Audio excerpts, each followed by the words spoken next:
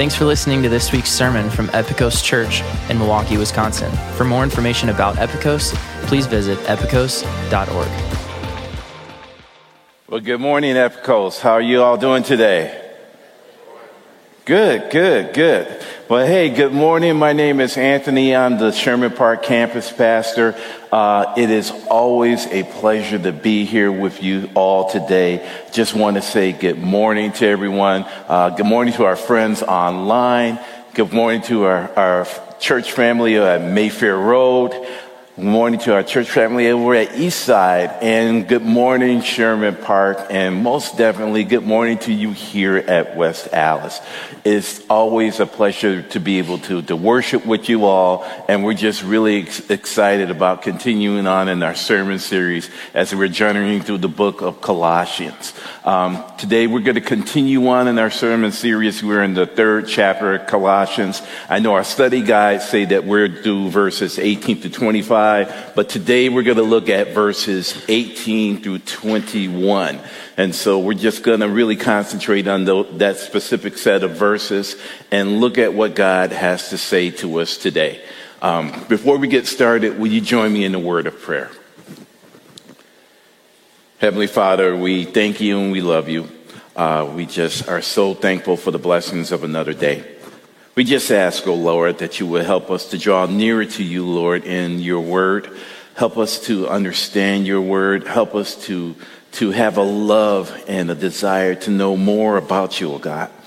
And Father, as we lift up your word and we search you, O Lord, Father, help us not only to seek you, Lord, and want to draw nearer to you, but Father, also help us to draw nearer to one another, O Lord, as we are trying to be more and better disciples and be more like you in all that we do. This is our prayer right now in Jesus' name. Amen. Amen. As I stated before, we're going to continue on in our sermon series. We're in the book of Colossians, the third chapter, verses 18 to 21. And I like to use for a subject for today's sermon, submission and the family dynamic. Submission and the family dynamic. One thing that is for certain about us and just all of us as people, we have a very distinctness of who we are and what makes us who we are. Usually when you meet someone's parents or a sibling or so and you're around that person for a little bit, you're like, oh yeah, you're definitely related to that person. One of the things that comes to mind, particularly as far as me and my personality, if anyone's met my sister Michelle, and if you might not have known that she's my sister and you just been around her for a little while, you're like, oh yeah, that's definitely his sister, because she's just very cool, very laid back, just kind of under the radar and just kind of floats along and does her thing. And we've kind of had like that chill family vibe as far as our personalities. And one thing that is also interesting about our family dynamic, since we're looking at family dynamic, we see that there are a lot of things that shape our personalities and who we are, our likes and our dislikes, our personality, the way we carry ourselves. And my parents are from Mississippi. They're from the Mississippi Delta. And with them being from Mississippi, just like a lot of folks that I would say have immigrated, and I consider myself a first-generation Northerner. And so my parents from Mississippi have a very distinct Mississippi accent. My dad has passed, but my mom is still with us. And I have a very good friend whose parents are also from Mississippi. And my friend, he has taken on his parents' Southern accent. And so when you speak to him, he has that Southern drawl and that Southern dialect, which is different from me and my sister Michelle, because we are very much Midwestern kids, and I have zero Southern accent. But it's something about that where some of the elements from the South I didn't take as far as the accent, but a lot of the ways that I have from my parents and cultural things that I've learned are very much a part of who I am, and it's very much become a part of my family dynamic and my identity moving forward as a person. And what we find here as we start to take a look at this scripture this morning, what Paul is sharing to the Colossians, that from prior to where we were here now in the 3rd chapter, we see that Paul has established a pattern of who Jesus is and how he's transformed our lives and who he is as relation to everything. And now we're starting to make this transition of, okay, we establish who Jesus is. And then that those of us that believe and we have accepted his love and his sacrifice and the gift of his Holy Spirit, we are starting to take on some of those family characteristics. And we find that right here in this 3rd chapter, particularly looking at verses 18 through 21, how that plays out for us, what that looks like for us in our family dynamic, particularly as far as the intimacy of a household, and then broader what that looks like to us as a community of faith and believers. So with that, let's take a look at our scripture for the day. From Colossians, the 3rd chapter, verses 18 through 21. Wives, submit to your husbands as it is fitting in the Lord. Husbands, love your wives and do not be harsh with them. Children, obey your parents in everything, for this pleases the Lord. Fathers, do not provoke your children, lest they become discouraged. Amen? Amen. Amen. Well, Paul's pretty direct in those. Usually, one of the things that's very characteristic about Paul's writings, and we've seen through the various epistles that he shared to the different churches in the New Testament, is that Paul methodically gives us a nice story. He builds up his case as almost like a legal argument. He gives you all the details, and then bam, he punches you with some direct stuff. And so verses 18 through 21 are very direct. They're not flowery. But we find, though, and with these verses, some of these verses that sometimes can be troubling for people. And if this might be a little troubling for you from what we heard, we want to take some time to unpack and get a better understanding of what Paul is saying to the Colossian church, and particularly what he's saying in this family dynamic. So, first of all, what does it mean to submit? What does it mean to submit? Submit. Now, sometimes when we hear this, and particularly in this part of Scripture, for some people, we have a reaction to that. It kind of bristles like, oh, submit. You know, what does that mean? And from my experience in working with some folks in just in church, and when we get to this particular bit of scripture, sometimes this scripture can be difficult and it can be controversial because, unfortunately, this scripture is one of many scriptures that can be taken out of context, and not only taken out of context, can be used in a negative way and have been used in a negative way in culture and in the church. And so one of the things that we want to take a look at, first of all, about is saying what submitting in relationship to this scripture is not. Submitting is not unbridled subjugation to someone. It is not a place of saying that, okay, I'm submitting to this person, so this person has total power over me, that I have no say in our relationship dynamic, and that whomever that I'm submitting to has a total authority and autonomy over me. This is not what that is saying. And so we want to be very clear on this. And submission does not give the person that has that element in the relationship unchecked subjugation.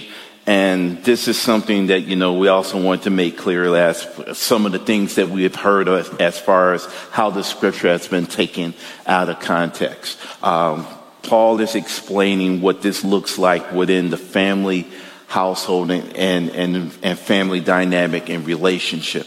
And one of the things that I've heard is that people have said that, okay, this means that men just get to tell women what to do. He gets to tell his wife what to do, and he gets to tell any woman what to do.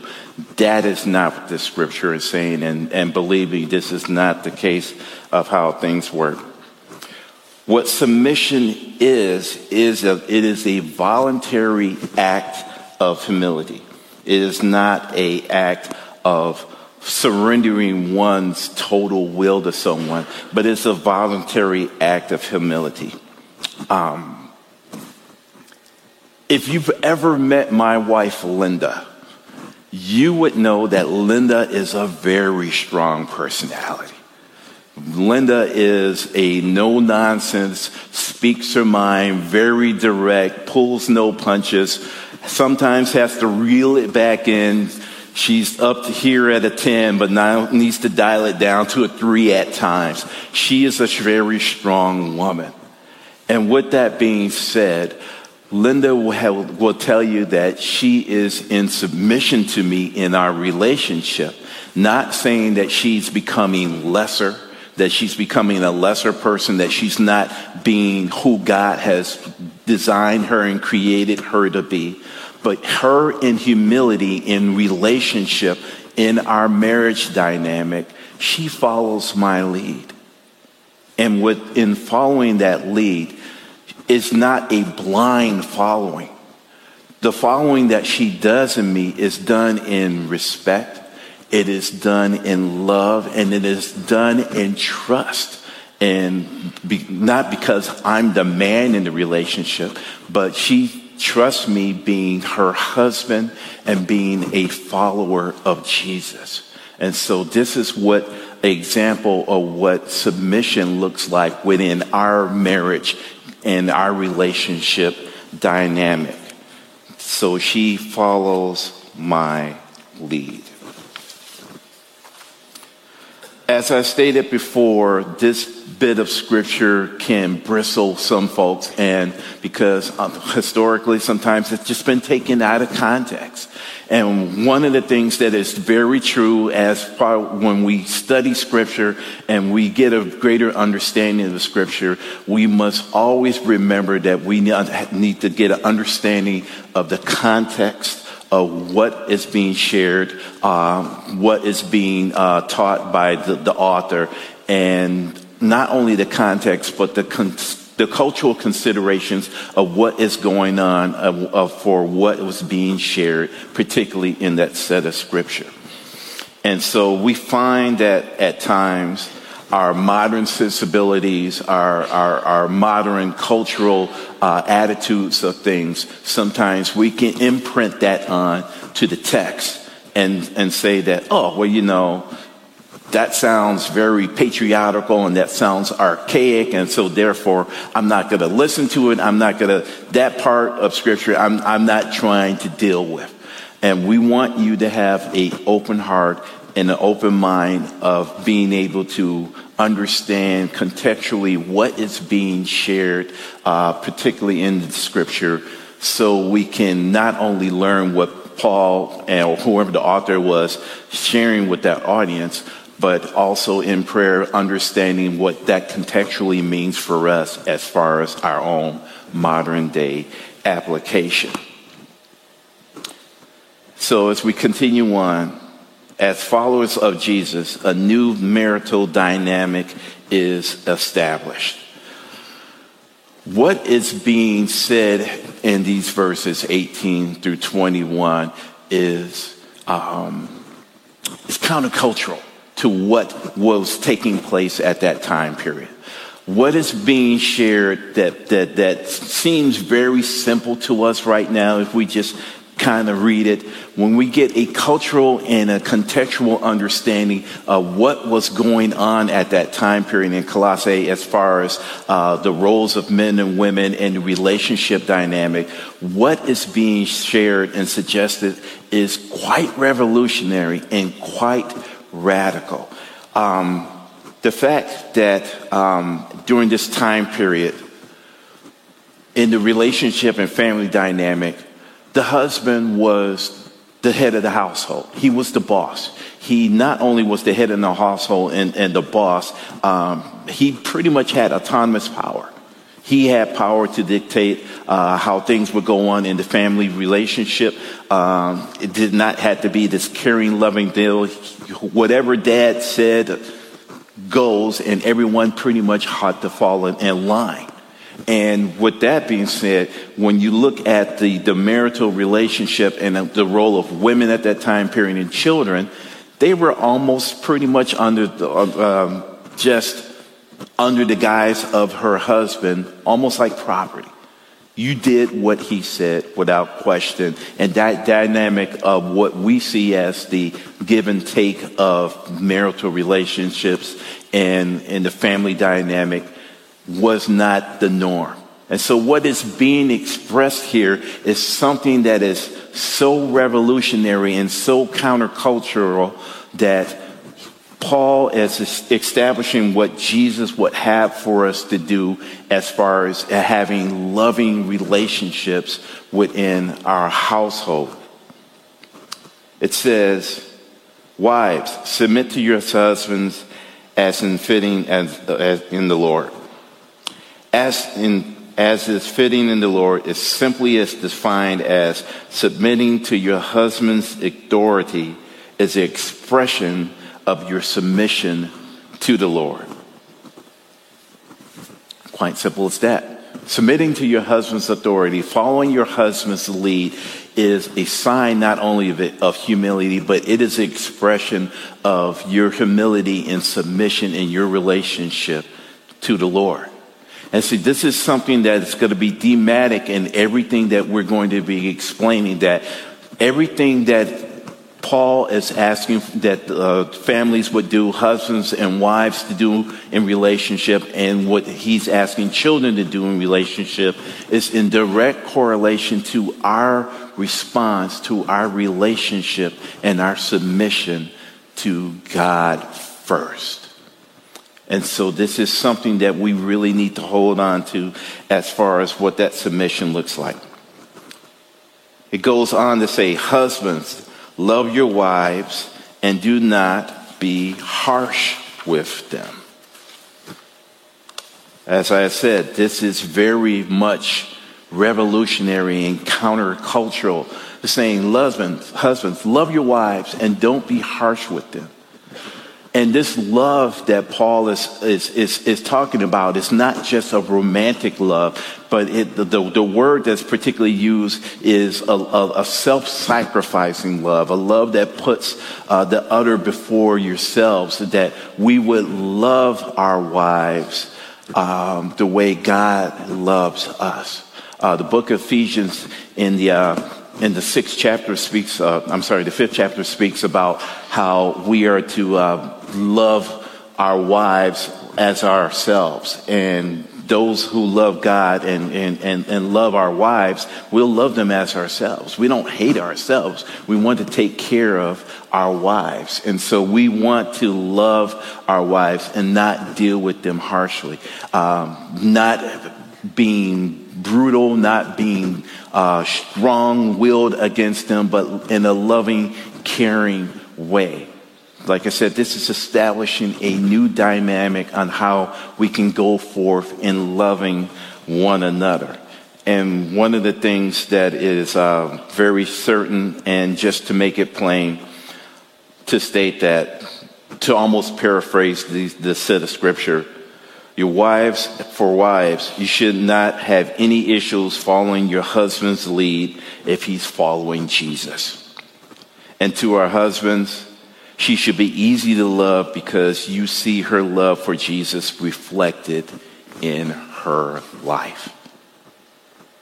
These are words for us to live by and really take hold to when we look at the marital relation dynamic of who we are, not only in Jesus, but who we are in relation to one another.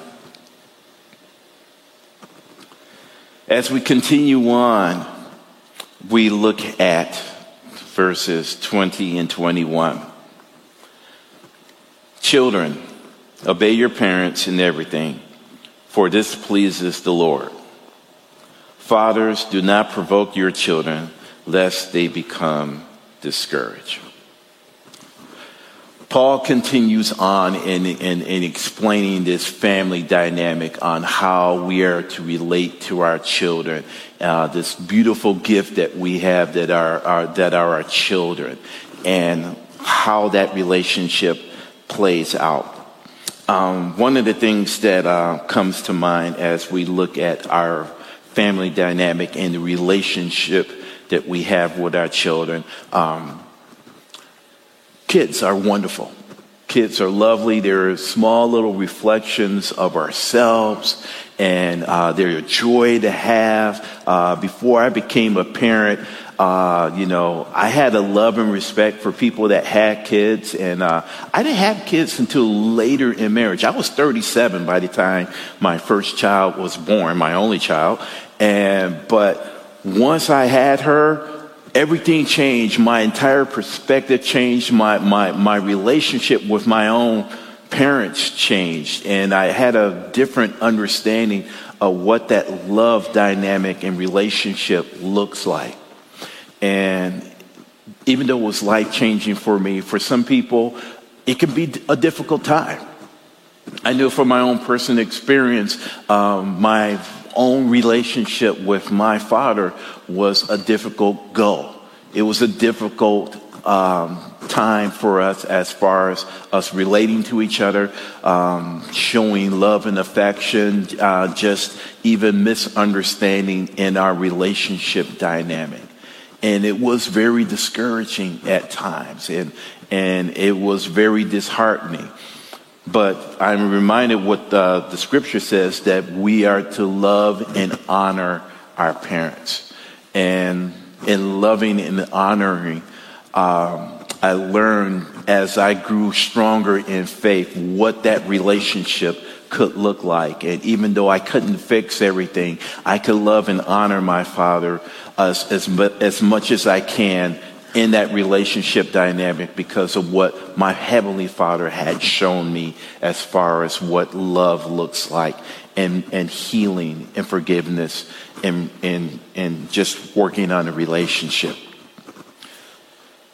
The scripture goes on, says about for parents, and this is another instruction for the father. And when you take a look at this scripture from 18 through 21, a lot of the work is put on dad. Dad has a lot of work to do as far as loving, taking care of, building up, encouraging, and not provoking. And when we take a look at this, we find that we as parents in that relationship to our kids, we really have to take the time to love and journey with our kids and to build them up and strengthen them and encourage them from God's leading on how we can have that loving relationship with them to make them the people who God will have them to be. One of my favorite scriptures is in Proverbs that talks about training a child up in the way that they would go. And when they're older, they will not depart from it. Particularly how in the Hebrew, it means that to say that we're to train a child towards their natural inclination. And each child has a natural inclination, has a natural bend that we as parents have a responsibility to understand and nurture within their natural bend of who they are.